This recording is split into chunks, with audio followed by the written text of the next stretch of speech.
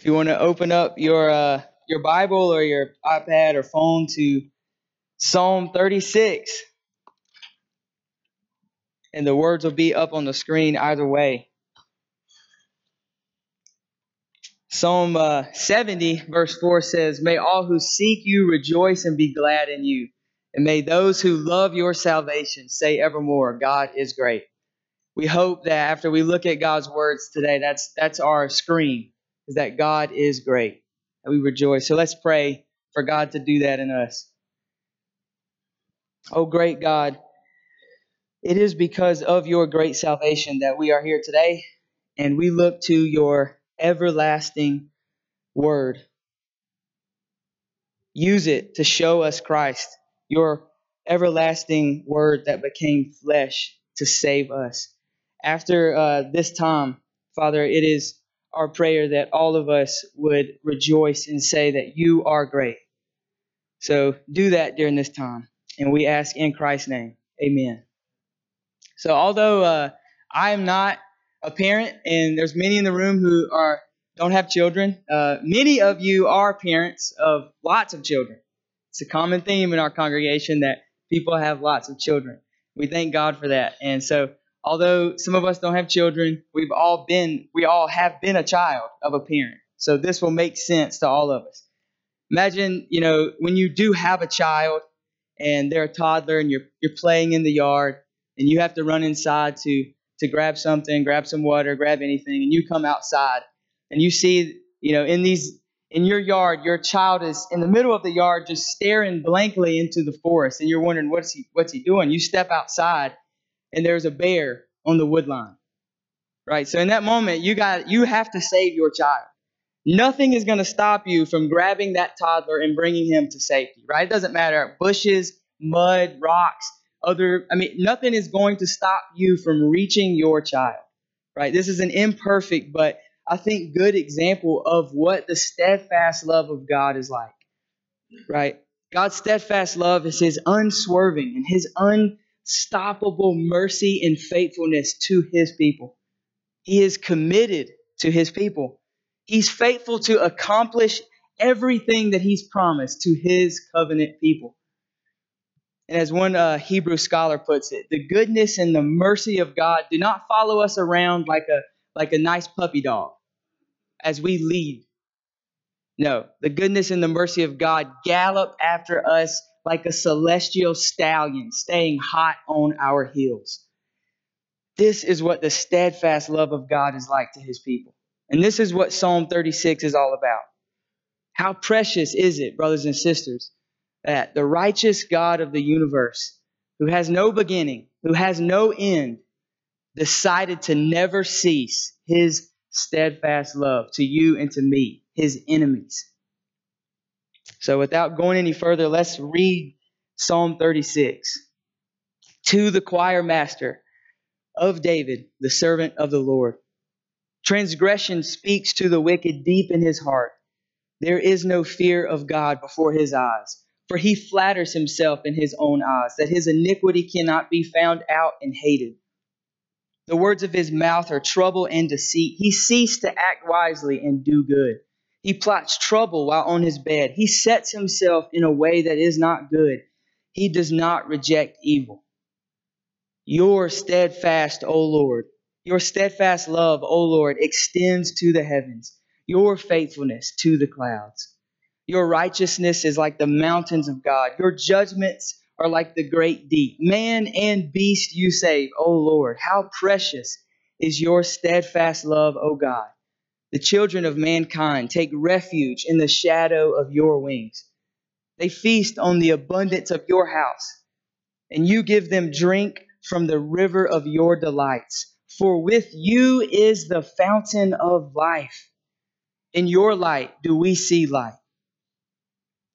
Oh, continue your steadfast love to those who know you, and your righteousness to the upright of heart. Let not the foot of arrogance come upon me, nor the hand of the wicked drive me away. There the evildoers lie fallen, and they are thrust down, unable to rise. We thank God for his word. Psalm 36 is this comparison between the empty deceitfulness of the wicked and the steadfast love of the Lord. And as my wife said as we were talking about it, it seems like the psalm starts and then changes altogether and is like a new song. And it's true, it does feel that way, but it's broken into three parts. There's the character of the wicked, there's the character of God, and then there's a prayer. And so we're going to look at it in those sections and then reflect a little bit. And we'll end our time together. So number one is the character of wicked in verses 1 through 4. And I just want to make this statement. This description of the wicked is not about God's people who have moral flaws. This is about people who hate God, who do not know Him, who loathe God, who are not upright in heart because they do not know Him, right? So these are people outside of His covenant love. So verse 1 says that transgression speaks to the wicked deep in his heart, and there's no fear of God before his eyes. A good rendering in what it's in most translations is David is saying transgression of the wicked. The transgression of the wicked is speaking to my heart, that there's no fear of God in his eyes. So that's what David is saying here. The actions of the wicked tell me that there is no fear of God in his eyes. The wicked actions of wicked people prove there is no fear of God in their eyes, before his eyes. And so verse 2, it says, for he flatters himself in his own eyes, and that his iniquity cannot be found out and hated. A wicked person is puffed up and stubborn in his heart. This person is arrogant. The wicked person is arrogantly, overconfidently safe that he's in control, that nothing is wrong, and what he feels is good, he can do, and there's nothing wrong with that. It doesn't matter. There's this arrogance and this puff upness, if I can say it that way. They think that they're wise and they're evil. They say what's good is bad and what's bad is good, and it has no regard. There's no measurement. Ultimately, they do what makes them feel good regardless of what God says. They don't care about what God says. And in that way, they're arrogant in their self, in their stubbornness. Verse 3, the words of the wicked man's mouth are trouble and deceit. That's every word that comes to their mouth is altogether aimed at evil. There's an angle towards evil. There's an angle to cover up evil. There's an angle to justify bad things, to justify evil things. And it says that he has ceased to act wisely and to do good. And the takeaway is to be wise is to do what's good. And God says what is good. So to be wise is to do what God says. The wicked man doesn't act wisely. They don't do good. And then verse 4. He plots trouble while on his bed, and he sets himself in a way that's not good, and he does not reject evil. So not only does the wicked person just not do good, not only are they not wise, but they put themselves in the path of evil. They plan and meditate in being in a path of trouble. They don't reject evil, right? Not only do they not do what's good, but they don't reject what is bad. They pursue it. They pursue it. So the wicked have no fear of God. They're arrogant in their confidence to not be found out, to not have to face the consequences of their evil actions. The words they speak are trouble. They do not do good. They don't reject evil. They're not wise. And you may know one of the most popular verses on the fear of God or wisdom is what? Proverbs 1:7. The fear of the Lord is the beginning of knowledge or wisdom. And so we must ask, what is it to fear God? And what is wisdom? Well, the fear of the Lord is the response of faith. The beginning of the fear of God is to know who He is. He is holy, right? So to not fear God is to not know who He is. It's to not care who He is. Is this not what happened with Adam and Eve when they were tempted to distrust who God is? And therefore they challenged what He said was good. And they did what they thought was good, over and against what God said was good. And as a result, all of creation is corrupt and is depraved. The earth groans, and there's not a single person who does good. We're all by nature wicked men. And we come to this text with guilt, thinking of the ways that we kind of mimic some of these things. That we're not morally upright, but yet we're not condemned like the wicked. Why are we not condemned like the wicked? Well, moving from this description of the character of the wicked, there's this shift to describe the character of God. And not to give it away, but I'm pretty positive that the character of God has something to do why his people are not condemned like the wicked men.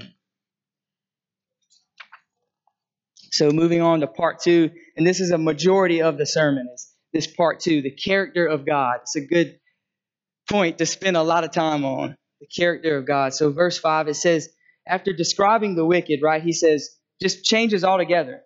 Your steadfast love, O Lord, extends to the heavens and your faithfulness to the clouds. Steadfast love is God's mercy. It's God pulling wicked people out of wickedness and setting his love to them, right? It's his mercy, it's his love. And so in this verse, there's this repetition, steadfast love and faithfulness in heavens and clouds.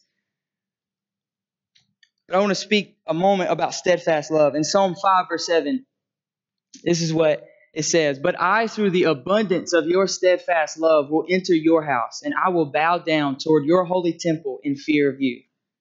In Psalm 17, we see this, wondrously show your steadfast love, O Savior, to those who seek refuge from their adversaries at your right hand. So notice how God's steadfast love benefits wonderful things for his people. It's not just some arbitrary characteristic that we get to praise. No, his steadfast love results in wonderful, amazing, merciful things for his people.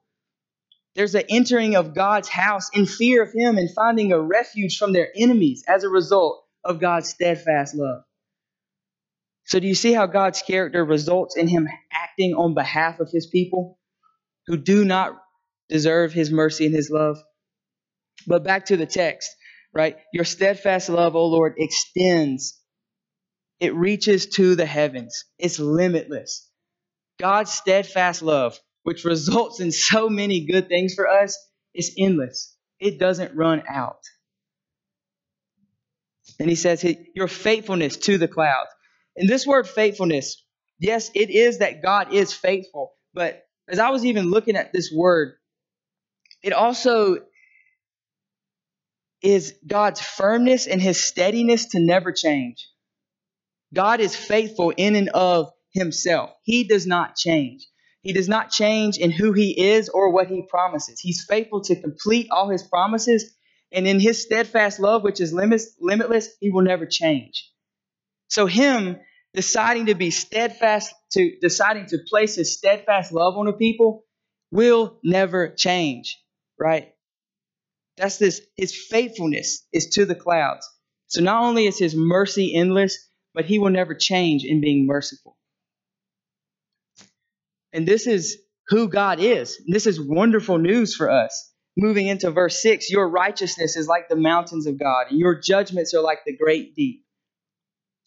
And this righteousness means that you're right, you're perfect. God is upright, and he's just. He's just and he's equitable. And as it says, your righteousness is like the mountains. The whole thing about the mountains of God, it's just meaning that these great mountains, right? So what's being communicated is that God's righteousness, his justice, his equability, if I could say it that way, are like the mountains. They're ginormous. It's immovable. It's inflexible. His righteousness is immovable. He is not changing. He will always do good. He will always be just. He will always do what is right and good. It's who he is. In Psalm 97:2, it says, the clouds are thick and darkness all around him. Righteousness and justice are the foundation of his throne. It's who he is. Like the mountains, it won't move and it will not flex. Sometimes if it profits us, we'll flex on doing the right thing. That's not God. He is inflexible. He will not move. He will always do the right thing. And he says that your judgments are like the great deep. And this means his decisions, right? God is going to do, he's going to decide things. He's going to make decisions. He's going to do good deeds. So his decisions, his judgments are like the great deep.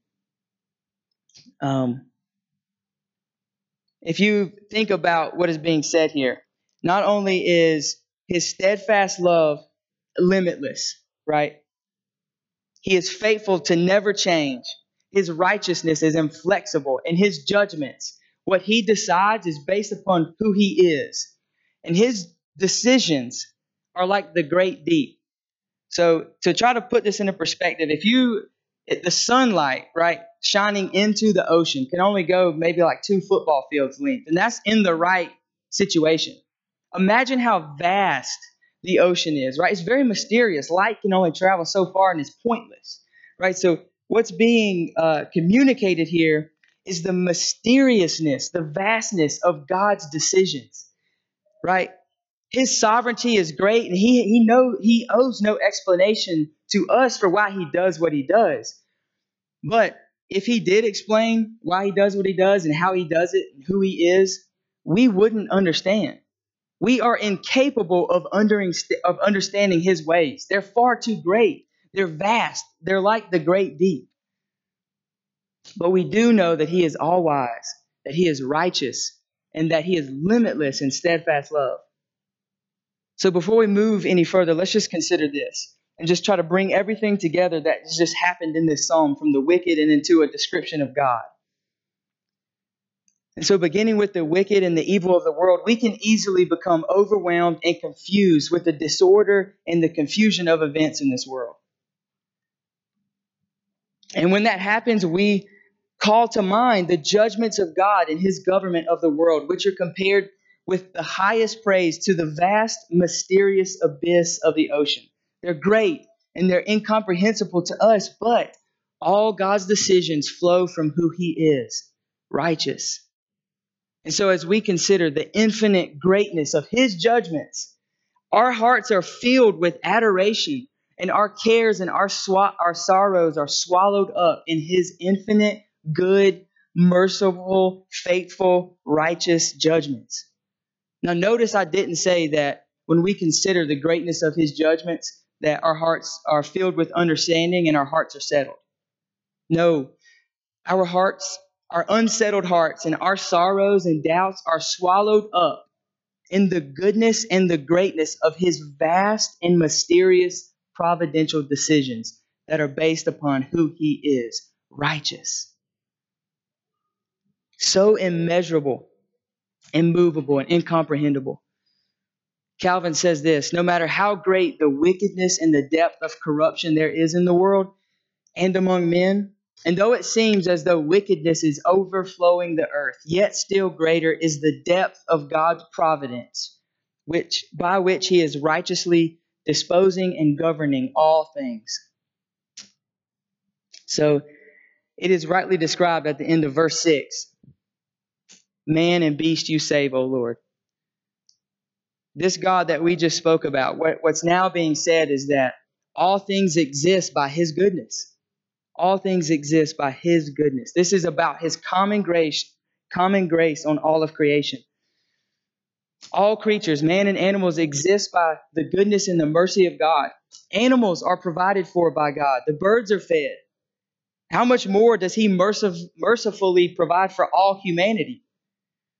He protects, he feeds, and he gives drink. Which leads us to verse 7 as it begins to narrow down. How precious is your steadfast love, O God. The children of mankind take refuge in the shadow of your wings. If he is generous and merciful in that way to all mankind, how much more is he generous in much more special ways to those who know him as Abba, Father? So it says, the children of man take refuge. And this children of man, it is a general term describing all humanity and specifically the lower of society.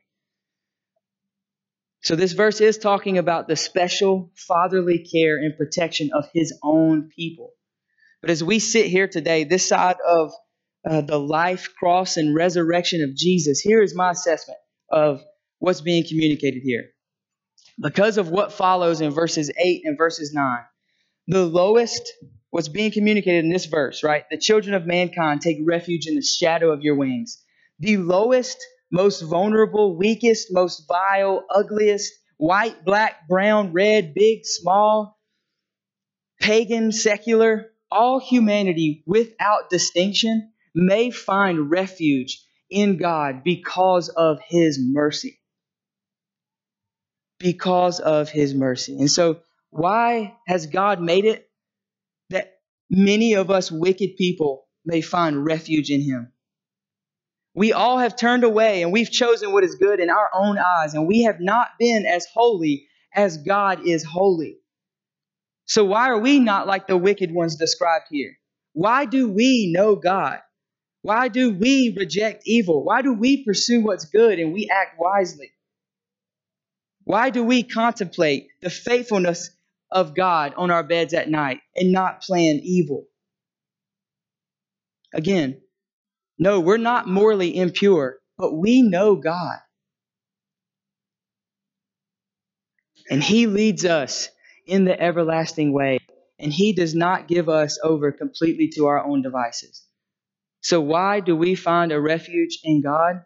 Like verse 7 describes, like little chicks under their mother's wings. Because of his steadfast love. It says, how precious is your steadfast love, O God. His people find in him a place of refuge because, verse 8, he leads his people to feast in the abundance of his house. God Almighty leads his people to drink from the river of his delights. Now, this certainly is meaning physical provision, sure, but the wicked of the world glutton themselves with God's provisions of food and wealth, and they're empty and starving and spiritually dead. So something better is being communicated here regarding God's people feasting in his house and drinking from the river of his delights. This food and drink, right? It's substance, right? It's what we need to live. And the abundance of his house and the rivers is that God's resources never run out and they completely satisfy. Okay, yes, I can see that. And in the old covenant, God's favor was in part represented by his physical blessing upon Israel, right? Those that feared him received his favor and his blessing, and they had what they needed. But even those realities pointed to greater things than earthly prosperity, which perishes tomorrow. It's here today and gone tomorrow. More than physical substance do we need, though, brothers and sisters. What we need to know is how holy and perfect God is. That we can't see his face and live. We need to be shown how evil and corrupt we are. We need to see that God's law, as God intends it to be, it must crush us. And then verse 9. God must, in his steadfast love, show us how gluttonous we are towards evil and lead us to feast upon the only one who satisfies a thirsty and hungry dead soul. In God's house, his children eat and hunger no more. They drink and they thirst no more because, verse 9, they drink and eat of the fountain of life. In John 6, Jesus says, I am the bread of life. Whoever comes to me shall hunger no more, and whoever believes in me shall not thirst. And then in John 4, Jesus, remember, he meets the lady at the well and asks her for a drink of water. And she's going crazy because a Jewish man is asking a Samaritan woman for water. And he says, if you knew the gift of God and the one who it is that's saying to you, give me a drink, you would ask of him and he would give you living water. Jesus Christ, the Messiah, is the fountain of life. He is the fountain of life. Now consider, though, how all of the Bible, God's steadfast love and his keeping in steadfast love for Israel, especially, God has been faithful to his people. And every time that he acts in mercy towards Israel, points us to a greater mercy that he will have on all his people. Right? It all pointed us to Christ. Jesus Christ is the summit of God's steadfast love. In other words, all the ways God manifested his steadfast love towards Israel in the Old Testament showed us Christ. Let's just consider a few that we've even thought about in Genesis and maybe a few more. He covers Adam and Eve with animal skin and doesn't make them run around naked and ashamed. He covers their shame. calling Abraham out of paganism and promising to save the world through his offspring, providing the ram to Abraham to be sacrificed in the place of Isaac, parting the Red Sea so that Israel could escape Egyptian exile, giving Moses the law and the sacrificial system, providing manna from heaven for his people in the wilderness. Moses strikes the rock and it pours out water while they're thirsty in the desert. David defeats Goliath. God doesn't let Assyria crush Judah. And on and on and on until King Jesus is born in a stable. He's acting mercifully to his people in time and in space, and he is being faithful to accomplish redemption. All because Christ, who is the bread of life and who is living water, would come, that all who would feast on him and drink of him would know God and would be made right with him forever. The fountain of life. And we'll consider more of this at the end. And then he says, in your light do we see light. Evil and wickedness is darkness. This is the testimony of Scripture. God is light. We are not God, and we are certainly wickedness. We are not light. We are darkness. But we become children of light because of the steadfast love of God. Here's a few verses. It just magnifies this point. In John 1, in him was life, and that life was the light of men. The light shines in the darkness, and the darkness has not overcome it. In John 8, I am the light of the world. Whoever follows me will not walk in darkness, but will have the light of life. 1 John 1, this is the message we have heard from him and proclaim to you, that God is light, and in him there is no darkness at all. Ephesians 5:8, for at one time you were darkness, but now you are light in the Lord. 1 Peter 2:9, but you are a chosen race, a royal priesthood, a holy nation, a people for his own possession, that you may proclaim the excellencies of him who called you out of darkness into marvelous light. Once children of darkness, one with wickedness, destined for death, gluttonous, idolatrous, filled with the world, and empty of goodness, separated from God, no light. But how precious is the steadfast love of God. And through Jesus, Israel's great light, darkness is going to be done away with completely. Isaiah 60, verse 20. Your sun will no more go down, nor your moon withdraw itself, for the Lord will be your everlasting light, and your days of mourning shall be ended. Of course, he's speaking there at the second coming of the Lord, when all of darkness would be done away with. So as we move forward in finishing up this psalm, in verses 10 through 12, is a prayer. David lifts up a prayer. And in verse 10, he says, continue your steadfast love to those who know you, and your righteousness to the upright of heart. Those who know God only know him because of his mercy. Amen. And David writes this prayer that God would prolong his mercy to his people all the way to the end. And he says, continue your righteousness to the upright of heart. To be upright of heart is to know God. That's what's communicated here. It's again that repetition. Continue your steadfast love to those who know you, and your righteousness to the upright of heart. There is no tension here where we should say, well, am I upright of heart? If you know God in Jesus Christ, you are upright of heart. It is a gift of God to be upright of heart, to know him, and to know what's good, to know what's bad. So he says, continue your righteousness to the upright of heart. Because God is righteous, he defends his people. He preserves his people. He disciplines his people. He vindicates their innocence. He avenges their wrongs. And he restrains their enemies. This is what it means for God to be righteous. Again, because he's steadfast in love, it results in our salvation. Because he is righteous, it results in justice. It results in our protection and our preservation and our discipline of his people, right? So David is praying that God would continue continue his steadfast love and his righteousness to us. And I promise you that that's a prayer that God is still answering today. For we're in this room because God has continued his steadfast love. And then verse 11, he says, "Let not the foot of arrogance come upon me, nor the hand of the wicked drive me away." And this arrogance isn't like a personal pride. This arrogance is the arrogance of the wicked.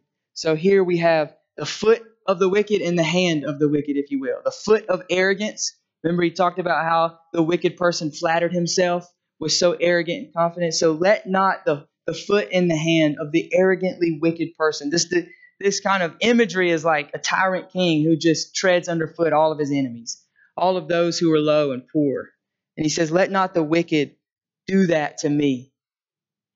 Right? And so he prays that God would sustain his people from harm and hatred, right? Let not wicked come upon me. And at the same time, that God would continue his righteousness. Meaning that if God were to allow wickedness to prosper for a time, he prays that the persecution would not cause those who know God, to wander from enjoying the steadfast love of God. Right? Let not the hand of the wicked drive me away. So, God, if you do allow the wicked to come, let it not make your people wander from the joy and the peace and the rejoicing that is knowing you as Father. And then verse 12, there the evildoers lie fallen. They're thrust down and unable to rise. Where the workers of iniquity are, there is where they will receive their punishment. Where they are is where they will receive their punishment. I don't really think that needs to be much more said. It's just like wherever God decides to act justly on wickedness, there is where they're going to lie undone, judged, condemned forever. The punishment of the wicked is sure because God is righteous. So where they are is where they will be destroyed, now or later, because God is righteous. So that concludes kind of the exposition through this psalm. And now I just want to 3 reflections or meditations from this psalm. And the first one is the primary difference between the wicked and the upright in heart is that the upright in heart know God. I think it's a big deal because what makes us different from the world is not our morality. It's not primarily our morality, but it's the steadfast love of our God. No religion in this world has a God who leaves heaven to die for his people. It is the steadfast love of our God that makes us different. It can't be our morality and our works that ultimately make the difference because we've all admitted that our hearts are still so frail. They're still so flippant. We're still so morally flawed, and we do hate that. But our uprightness and our walking in the way of righteousness springs forth from God's steadfast love to us. It's God bringing us from death to life that leads us in the way of everlasting life. And so I'll say it another way. The steadfast love of God is the source of holiness.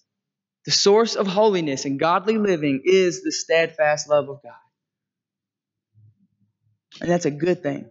It's a good thing that holiness and godliness doesn't depend on you and what you can work up in yourself.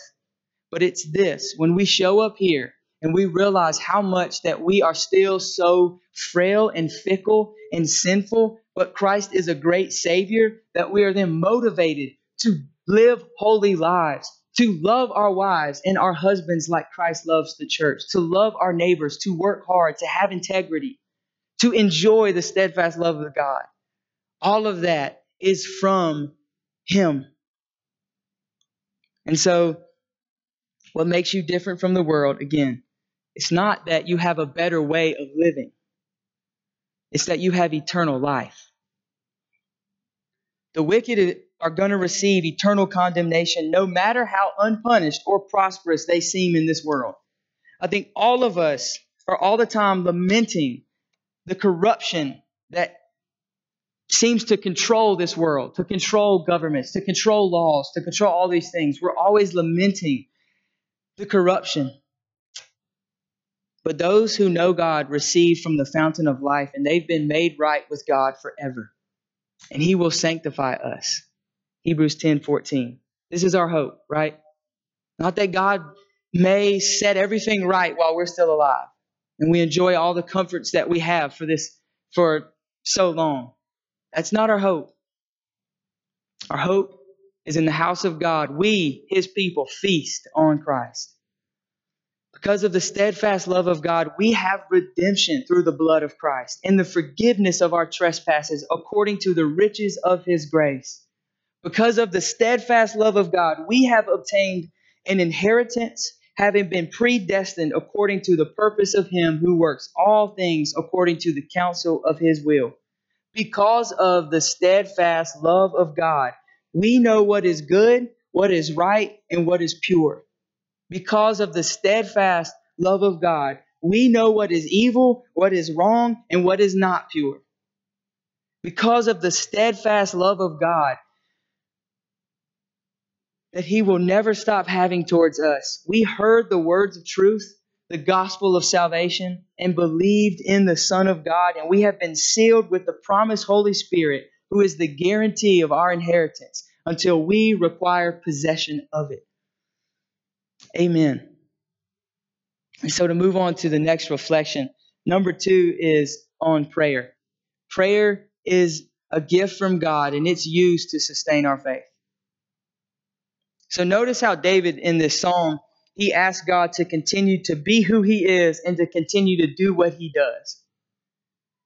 God, continue your steadfast love to us. Continue your righteousness to us. We're here today because God answered that prayer. So may your people know you because you've been merciful to them, right? So continue to be merciful to them is what David is praying. Your people are upright in heart because you have been steadfast in love. Continue to be steadfast in your love and your mercy to your people, God. It's okay to not have original words of your own when you're praying, right? It's okay to say, pray for grace, pray for mercy, pray for faith, pray for love, pray for strength, pray for wisdom, pray for discernment, pray that we all would bear fruit. I mean, these are all things that God said that he's going to do in us. And it is good for us to ask God to do what he said he's going to do. If anything, it makes us more sure that he will do it. Because as we pray those things over the next 10, 20, 30, and 40 years, I'm sure we're going to look back. And as we're praying those things, we're praising God for the way he's done those things already. So we're continuing to ask God to do what he's always done. Continue his steadfast love and righteousness towards us. To grow us in faith. To grow us in love for one another. To teach us how to bear one another's burdens. To teach us to not grow tired of doing good for one another. He will answer all of those prayers. In this service, we have intentional prayers, right? So let's say you're going to go hang out with a few guys or a few women, or you're going to have some people. It's okay to say, hey, before we start our time, we're going to give up a prayer of thanksgiving. Because you don't want to start, get together and all of a sudden someone prays and they pray for literally everything for 35 minutes, right? If you want to get together and you hang out, offer a prayer of thanksgiving. God, we thank you that we get to enjoy good things, and we thank you that you've saved us in Christ. Amen. Or maybe you're with someone, you want to be encouraged, lift up a prayer of praise. Father, we praise you that we don't know everything, but you do. We praise you that although we're scared, you're not. I mean, these things are good, and they remind us of who God is and what he's done, and that he's going to continue to be who he is and do what he does. So prayer is a gift from God used to sustain our faith. But of course, we don't have to make it as complicated as we've had. So in life, it's okay to pray short, pointed prayers. And then number 3, to end our time together, to conclude our time together, being united with Christ is receiving from the fountain of life. Being united to Christ is receiving from the fountain of life. And I'm going to read here, I just want you to listen from the Gospel of John, chapter 6. Right? So Jesus has fed the 5,000. He's walked on water. And then he begins this discourse. And the Pharisee said to him, What must we do to, what must we do to be doing the works of God? And Jesus answered them, This is the work of God, that you believe in him whom he has sent. And so they said to him, Then what sign do you do that we may see and believe you? What work do you perform? Our fathers ate manna in the wilderness, as it is written, He gave them bread from heaven to eat. And Jesus then said to him, Truly, truly, I say to you, it was not Moses who gave you the bread from heaven, but my Father gives you the true bread from heaven. And they said to him, Well, sir, give us this bread always. And Jesus said to them, I am the bread of life. Whoever comes to me shall not hunger, and whoever believes in me shall not thirst. And then later in verses 53, Jesus said to them, Truly, truly, I say to you, unless you eat the flesh of the Son of Man and drink his blood, you have no life in you. Whoever feeds on my flesh and drinks my blood has eternal life, and I will raise him up on the last day. And of course, after people heard this, they did not like it and they left. Right? Verse 66 says, After this, many of his disciples turned back and they no longer walked with him. Because Jesus, the Son of God, is telling people that you got to eat and drink me. Right? They're like, this is too hard. And this just got weird and we're leaving. So he looks to the disciples, right? Jesus said to the 12, Do you want to leave? Simon Peter answered him, Lord, where are we going to go? You have the words of eternal life, and we have believed and have come to know that you are the Holy One of God. The Word, he was right. Peter was right that he had the words of eternal life. As a matter of fact, Jesus is the words of eternal life become flesh to save us. He is eternal life. It doesn't just contain the words. He wasn't just speaking the words of eternal life. He was telling them, I am eternal life. I am eternal life. Right? The word of truth that sanctifies has conquered death, and it has been risen for our salvation. The word of truth, the one that was in the beginning, the one that was God and was with God, became flesh to save us. And so, of course, Jesus is not speaking literally. No one cut Jesus up and ate him and drank his blood. He was using physical objects to communicate a spiritual meaning, right? In verse 35, he says that anyone who believes in him shall not hunger and thirst no more. Right? His body and his blood represent his atoning death. The blood of the new covenant poured out for many for the forgiveness of sins. The upright in heart are the ones who feast in the house of Zion. We never thirst. We never grow hungry. You go to God and you're ashamed, but you go to God confident, knowing that there is nothing that you do or don't do that gives you confidence before your Father. It is all the work of Christ. So started the service this morning. I'm bowing my head, knowing how unworthy I am, knowing I have no reason to ask of God to do anything for me, but knowing because of his steadfast love, he desires that I come to him and ask him for everything. And he loves to answer his children's prayers for more mercy and more grace and more understanding and more wisdom and more love for God. The upright in heart. There's no limit. We feast in the house of Zion. Never thirst no more, never hunger anymore. So receiving eternal life is union with Christ, is trusting in Christ, his life and his death in your place. And it's represented and displayed here at this table. Union with Christ is salvation. Christ is the steadfast love of God. He is justification. He is sanctification. And he is glory. This table is all of that. And it's a promise. And to quote our brother Chad Bird, this is what this table is a promise of. The goodness and the mercy of Jesus will stay hot on our heels and hound us down all the way to the gates of heaven and into the arms of our waiting and smiling Heavenly Father. Let's pray together.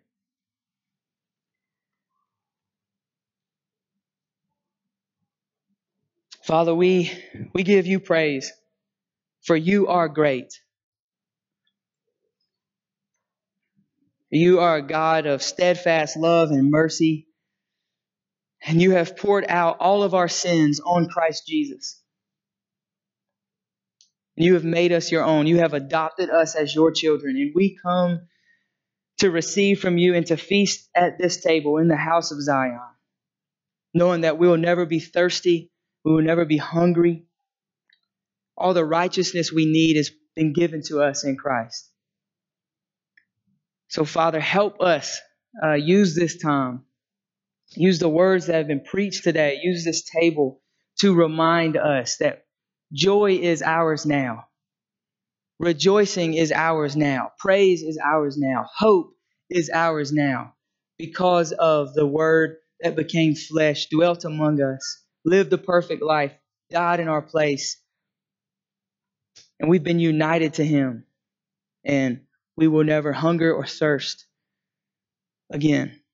Father, we praise you during this time. So as we come to the table, do good things in our hearts. Continue your steadfast love to us and your righteousness to us. In Christ's name we pray. Amen.